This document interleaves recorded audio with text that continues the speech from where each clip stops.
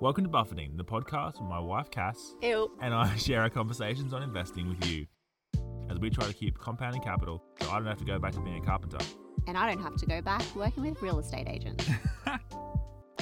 We hope you find it informative and entertaining. But we are not your financial advisors and nothing we say should be taken as investment advice. As always, do your own research, which is more fun. And now, without further ado, on to the episode. We are like cavemen with stone tools over here, people.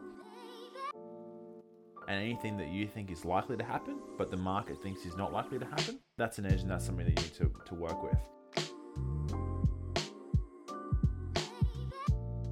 Drinking your Coke, eating your peanut brittle, getting your buffing on. I literally had Coke and peanut butter, didn't I? You I was still like, do. maybe it'll help.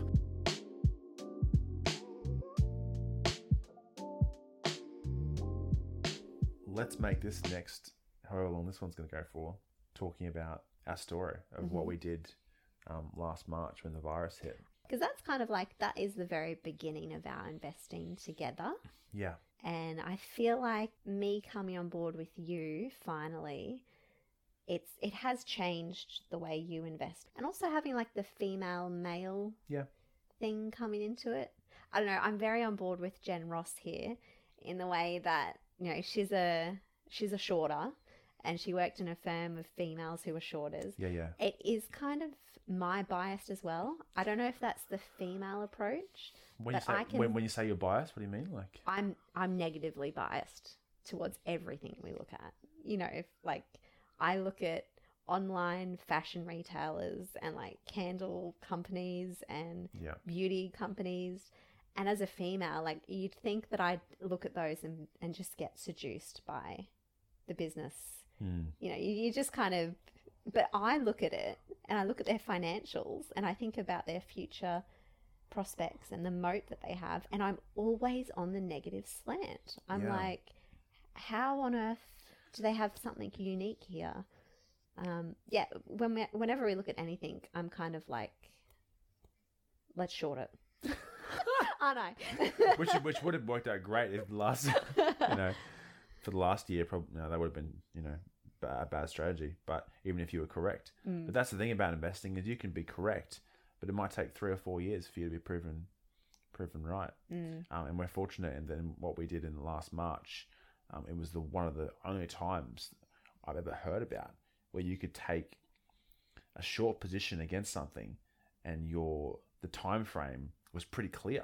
But that's jumping ahead a little bit. I think we should just I think Let's get back to the start. Yeah. So what happened was so I'd already been investing with our large chunk of capital that we got from selling our house for about 3 years. Hadn't done that great. Is that the start? I guess that's the investing start. Yeah, that's the start of that part of our life where we were taking it more and more seriously. Yeah, I guess our backgrounds, just to go over this quickly, because like we've come from absolutely nothing. You were a carpenter apprentice. I was in real estate doing my certificate, like admin real estate. We had a negative NAV. Yeah. Negative NTA. Negative book value. Exactly. Anyway, we ground through, kind of churned through, got ourselves to like net level 0. Yep. And then from there, bought a house, renovated it, sold it, had a little pool of capital. And during that time, you'd been reading about investing. You'd read probably 100 books. I probably invested about 30 grand at that point and was starting to get used to, starting to feel pretty comfortable about, like my abilities to handle ups and downs, to understand businesses and that kind of thing. And I think I'd made about 15% or I think it was 17% per year for the first 3 years before we sold the house. Yeah, with like a tiny amount. Amount. So like, okay, all signals point to yes, and I feel like we both felt like I was the right kind of person, like personality wise, suited to it, which is a big part of it because there are certain. I didn't delve into that, but that's a massive part of investing. There are certain personality traits. Are you emotionally stable? Do you get upset when you feel like you've lost money? Does it really ruin it for you, or are you able to take the loss and move on? Because if you think you're going to be an investor and you're never going to lose money, then You know, it happens. It's gonna happen. It happens to everyone. It happens to the best of us, and then that's part of taking risk, and that's why you don't put all your eggs in one basket, and you only just ever have, you know. Yeah. And if the your thought risk of like spread. waking up tomorrow morning and your portfolio has halved in value, right? If that will devastate you, don't do investing. Don't do it. Like, yeah, you need to get your emotions right first. Yeah. That's crucial. Otherwise, you just will not stick it out the long term. And it is a long term thing. Definitely. So we sold our house. You know, I was very passionate about it, and then I started doing screens, and I started, you know, really trying my guts out. Basically, I was only working 4 days a week, so I think I was committing some more time to it. I was doing Fridays and Saturdays, getting my little study, had my whiteboard. You know, I was writing everything down and Drinking your Coke, eating your peanut brittle, getting your buffet on. I literally had Coke and peanut brittle, didn't I? You I did, was you still like, do. maybe it'll help. You never know. Like, who knows? But Same fuel, same fuel, same output, hopefully. Oh gosh. But yeah, it didn't go that great. It didn't go that great. It went, you know, it was adequate. I think by the time the start of 2020 happened, we'd compounded about 7% per year. I think the market had done about 12. So we were underperforming, but over a 3-year period of time is not long enough to tell if you're doing really well or not, in my And you opinion. had just started learning. Yeah, of course. You just jumped headfirst into it. You learnt with real money. And I think that's crucial for people because you learn really big lessons at the start. And if you're doing that with a smaller pool of capital, then you learn the same lessons. It's just a reduced loss. Yeah. If you think that you're going to be able to go from, you know, making money in a share market game to making money with a big slice of your net worth, and it's not going to be like that, because there's such responsibility knowing that if your capital gets lost, you you don't have any more. You have to, you know, go back to work or something. Like, it can be very serious and daunting. So you have to have that approach to it. Yeah, it's like Buffett's first rule, don't lose money. Buffett's second rule, don't forget rule 1. But we think people misinterpret that statement a little bit, right? He's not saying don't ever lose any money. He's saying don't lose all your money. You know, Yes. You're going to have to take a punt at stuff and you're going to have losses. That's okay. Learn how to emotionally deal with that. Yeah. But losing all your capital means that you've lost all your opportunity. Yeah. So, You've got no more choices. You got to go back to working at McDonald's. yeah. So be smart about it. So we've done okay, and I think probably I'd been a little bit too conservative. So I'd taken a number of big positions still, but they'd been in things that didn't have that same potential to grow. So I'd more gone for things that were your typical value investors stuff.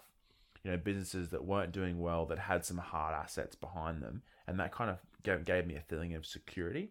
But really, I've learnt that there's much more money to be made in businesses that are improving and growing, and, you know, good businesses, as Buffett talks about. So we're doing okay. Pretty happy with, you know, 6 or 7%, whatever it was per year. I hadn't been taking what I thought was much risk, so that I was quite content with that. And then January comes along, 2020, and I just remember sitting here one morning and I opened up an article in the Financial Times, and there was an article about some virus in Wuhan that was spreading and was causing, you know, a lot of fatalities and stuff. I think they'd only had about 300 cases or something at that point. It was tiny. Yeah. They hadn't even built the hospital or anything, which they did in a week. But yeah, this is the very beginning, the first kind of little news snippet about this virus that you picked up on that no one was talking about. And I kind of had in my mind that pandemics were a big risk to be aware of. I'd read somewhere about the flu. We watched Bill Gates' TED Talk, and we were already kind of aware of the future risks for something to potentially happen. So I started digging into that because we were about 80% invested at that point. So we had our stock, which means to anybody in case listening, it means that of all the money that you have to invest, 80% of all that money was invested in the share market and 20% was in cash. So if we were going into a pandemic of some sort, we were very exposed to that risk. So the next month, so all through January and the start of February, was just us, both of us were convinced that this was the biggest risk that had ever happened in the last 5 years of us investing, in terms of one big thing that could disrupt every business, every industry, every country. And we've got messages from us, both of us, messaging multiple family members, trying to tell them, because at that point, it really looked like the death rate was between 1% and 2%. Now, we know now that it's come out to be like 0.4, and, you know, you can argue about whether that's a little bit of immunity or whether that's a bit of, you know, the hospitals have gotten better at treating it. But at the time, it looked like, based on what was happening in Wuhan, the death rate was 1%, and the transmissibility was high. Yeah. So we started digging into, you know, epidemiology, understanding. Every week we were just forcing ourselves, because the size of the risk seemed to dictate it. Yeah. And also we're coming at it from the understanding that, well, the Chinese government's quite secretive. We don't know if we're getting all the facts. You know, they've just built a hospital in a week. That's a bit concerning. There's only like 3,000 cases, and they were already prepped to do that. So, you know, you've got to take all of this information on board. Yeah. Which luckily we did, but it was just like bizarre that no one else seemed to care. And especially because the thing you want to look for, like, in investing, is what Mohnish Pabrai calls heads you win, tails you don't lose much. So you want to constantly take part in investments where the downside is capped and the upside is huge. And because the virus was spreading, it's basically compounding. You know, one person gets infected, they affect between 2 and 4 people, and then those people, you know, get infected and they infect between 2. It's compounding. It's compounding. It's just compound interest. So if there's one thing we understand, it's compound interest. So yeah, we decided for the first time ever, and probably I would say, I'd be very surprised if this happened again, to sell our whole portfolio. Yeah. And it's drastic. A drastic move. A drastic move. Very kind of, it's the kind of thing you hear people doing. I don't know what they're doing. Most people don't recommend you do that kind of thing. I wouldn't recommend it. No, I wouldn't recommend it. Looking back, I wouldn't have done the same thing. But we didn't know it was going to be a V recovery. Like, no. The way the market reacted only a month or two after the drop was mental. We were not prepared for that. But also, just to put it in perspective, at this point in time, you'd been investing for years and years and years with our money. And I'd I was still working full time. You know, I was sleepwalking through life, I would say. And you were always talking about these interesting things, and I never took notice. I took them on board because now I can recall like all the companies you were talking about, and it's stuck in my brain, but I didn't process it and come up with my own thoughts or questions about anything. And so most investors are males. Yeah. Right. So I'd say to all the males out there, like, if you've tried to talk to your wife or partner about this and they're just not interested, just try a bit harder. Because if your partner can understand where investing can take you and how it can change your life and the control it gives you over your future, then, you know, you're going to have a partner next to you helping you decide. Yeah. And helping you through the whole process, because they're just as much invested in their future as you are in yours, because it's a future together. So yeah, what's come out of the virus is actually been quite amazing. You know, as much as you can say a positives come from that virus, but well, it's made you realize how two individuals who are trying to understand the world, which is what we're trying to do as investors, like on a most basic level, you're trying to understand the world, can take the information that's freely available that everyone gets. You know, we don't have any inside information or anything, and take that information and make a decision that then enabled us to retire and do this full time together. Yeah. Only a few months later. And wouldn't have had that if you hadn't started doing what you did 10 years ago. And if I didn't pay attention at that point and start taking apart. So, yeah, I just say to any guys out there, just talk to your partner, because it is bloody interesting to a female's mind as well. What do you think the main trap that people get into when they're trying to have those conversations with their wife that they fall into? Do you think that a lot of men probably try and talk down to their partners about it? Like, do you think that's what it is? You need to really explain it. I really think a lot of guys don't fully understand the basics. Right. And so if their partner was to ask them a question about something, they're probably scared that they're not going to be able to answer it Well, in yeah. a simple enough, understandable way. And And that's if that's your problem, you got to fix that first.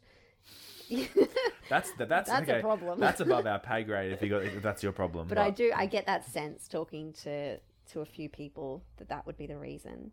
But if that's not the reason, maybe you just need to frame it in a way where your partner actually understands the possible end goal. Yes, of Right? course. If you sat me down and said, Bubby, I know you're not interested in all this investing stuff, but I just want to let you know that if we make this % return Mm-hmm. for the next few years, you can quit your job and work with me full time Yep. for the rest of our lives. As long as our returns are keeping up with our cost of living, we can live off that pool of money.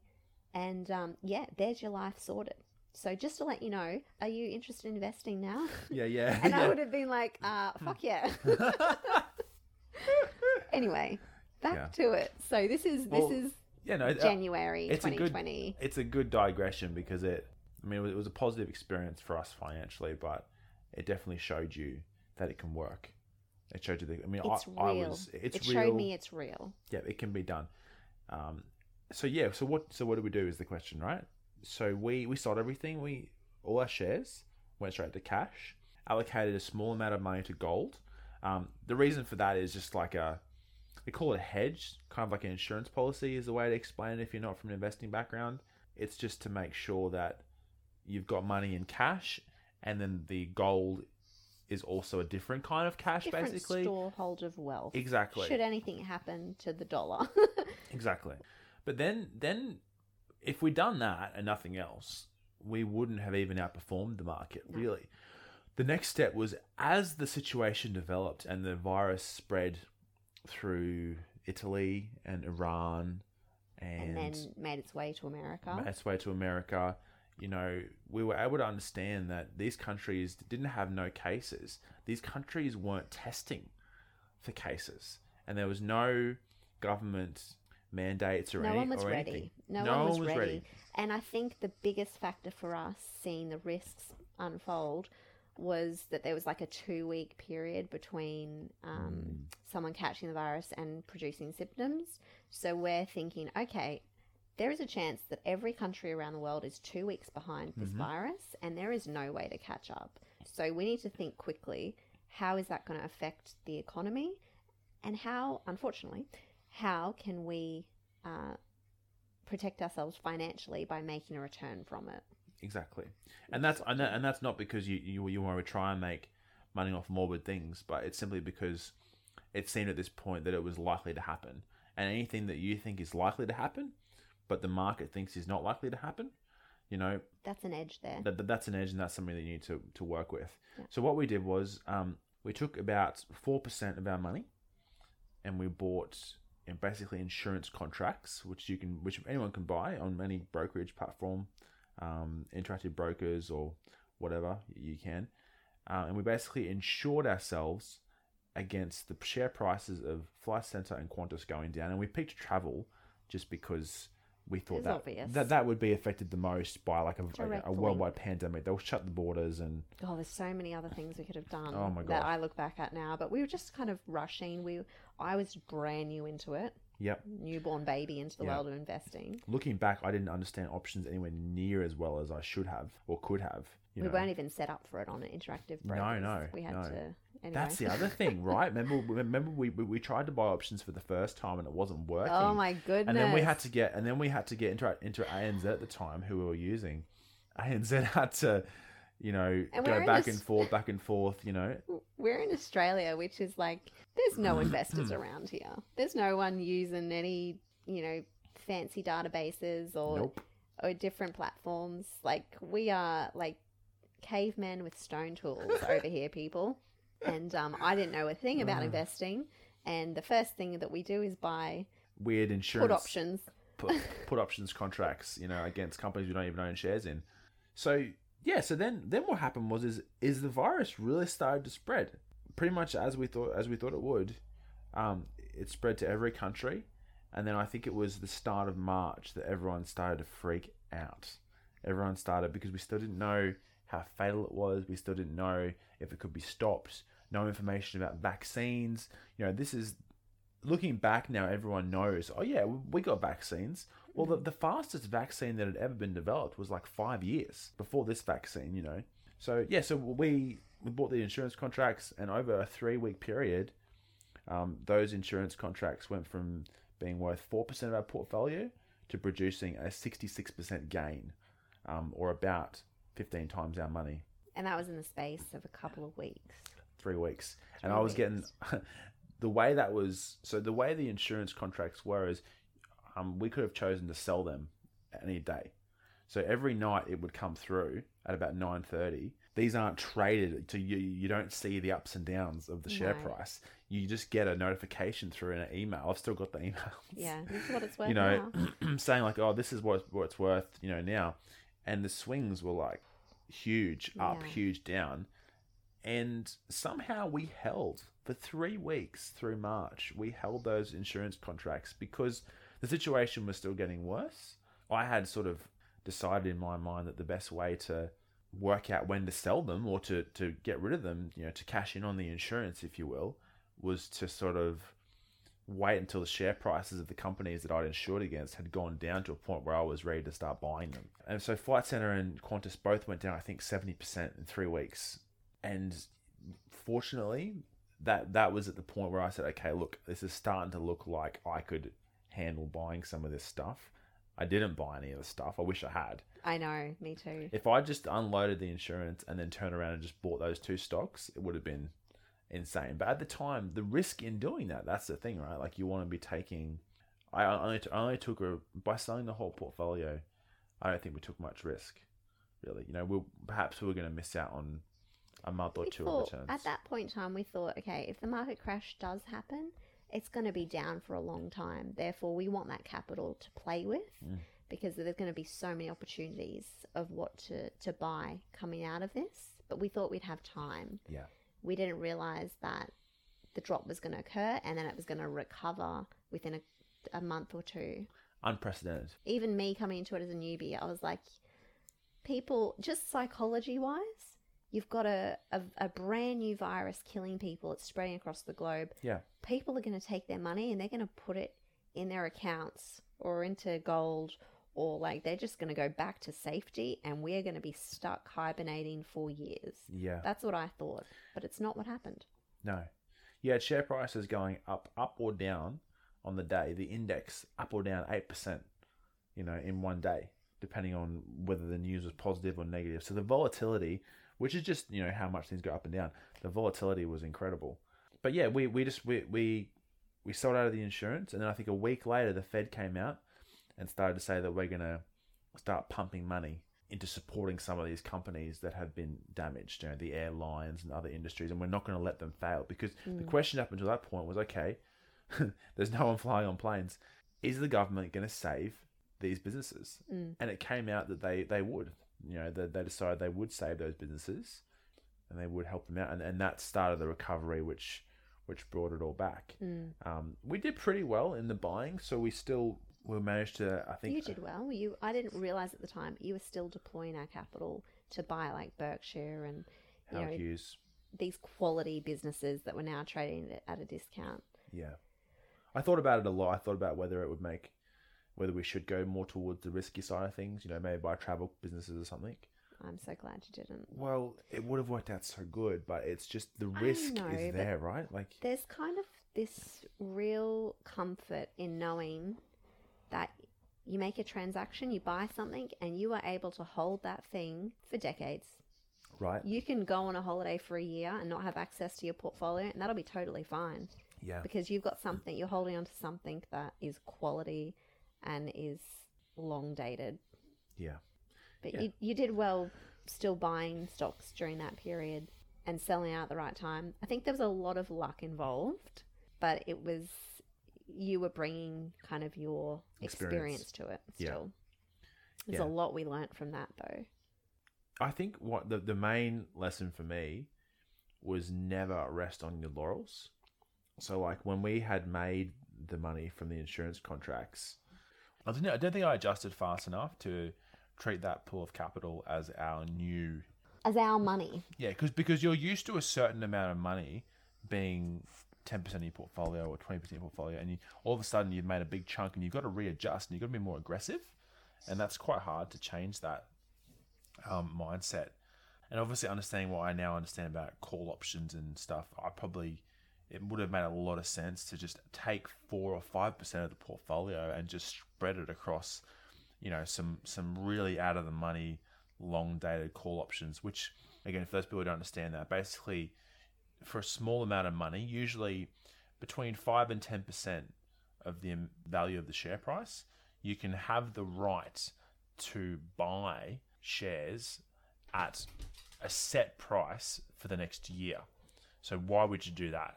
Well, if you think the share price is going to go up a lot, you can commit 5 or 10% of the value of the share price to giving you the right to buy at a lower price. So if the share price does go up, you've got, you'll make 5 or 10 times your money, because then you can then take that 5%.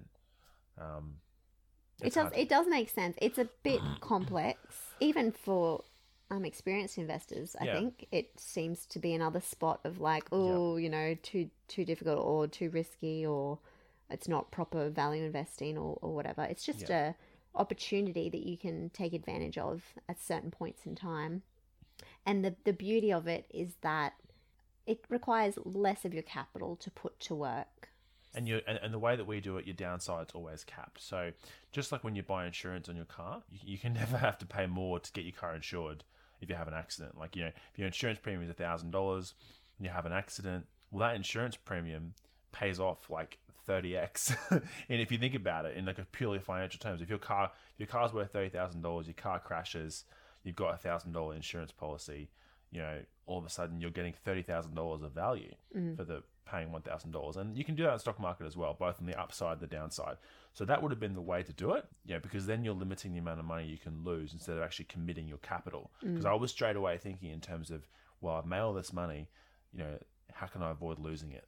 Yeah. But look, all things being equal, it worked out pretty well. We ended up about 115% for the year, which is obviously fantastic. That was really great. Definitely, it was a huge opportunity, and we could have done a lot better if we'd a lot better. Know what we know now. But I think every investor, no matter how successful they are, would always say that. Of course. About every situation, and like you're trying to learn from it. We'll know for next time. And next time might be different. See, this is the complexity with investing. The exact same scenario can happen with a totally different result.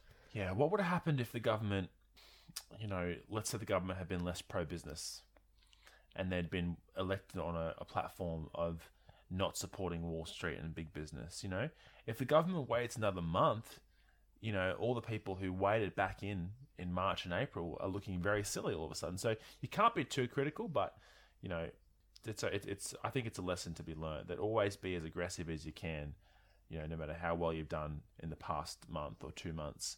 An opportunity with low risk and high upside is always got to be grabbed with both hands. Yeah. No matter the environment, I guess. Just be aware of big macro factors as much as you can, but they shouldn't dictate taking an action that makes sense in every other aspect. Yeah. So now we invest full time and we live off kind of 4% as our living costs. Yep. If we make better than 4% a year, we'll move forwards in our wealth. If we make less than that, we'll go backwards. But it's on us. It's like what Bill Brewster said. We eat what we catch. Mm-hmm. We eat what we kill in terms of investing. Basically.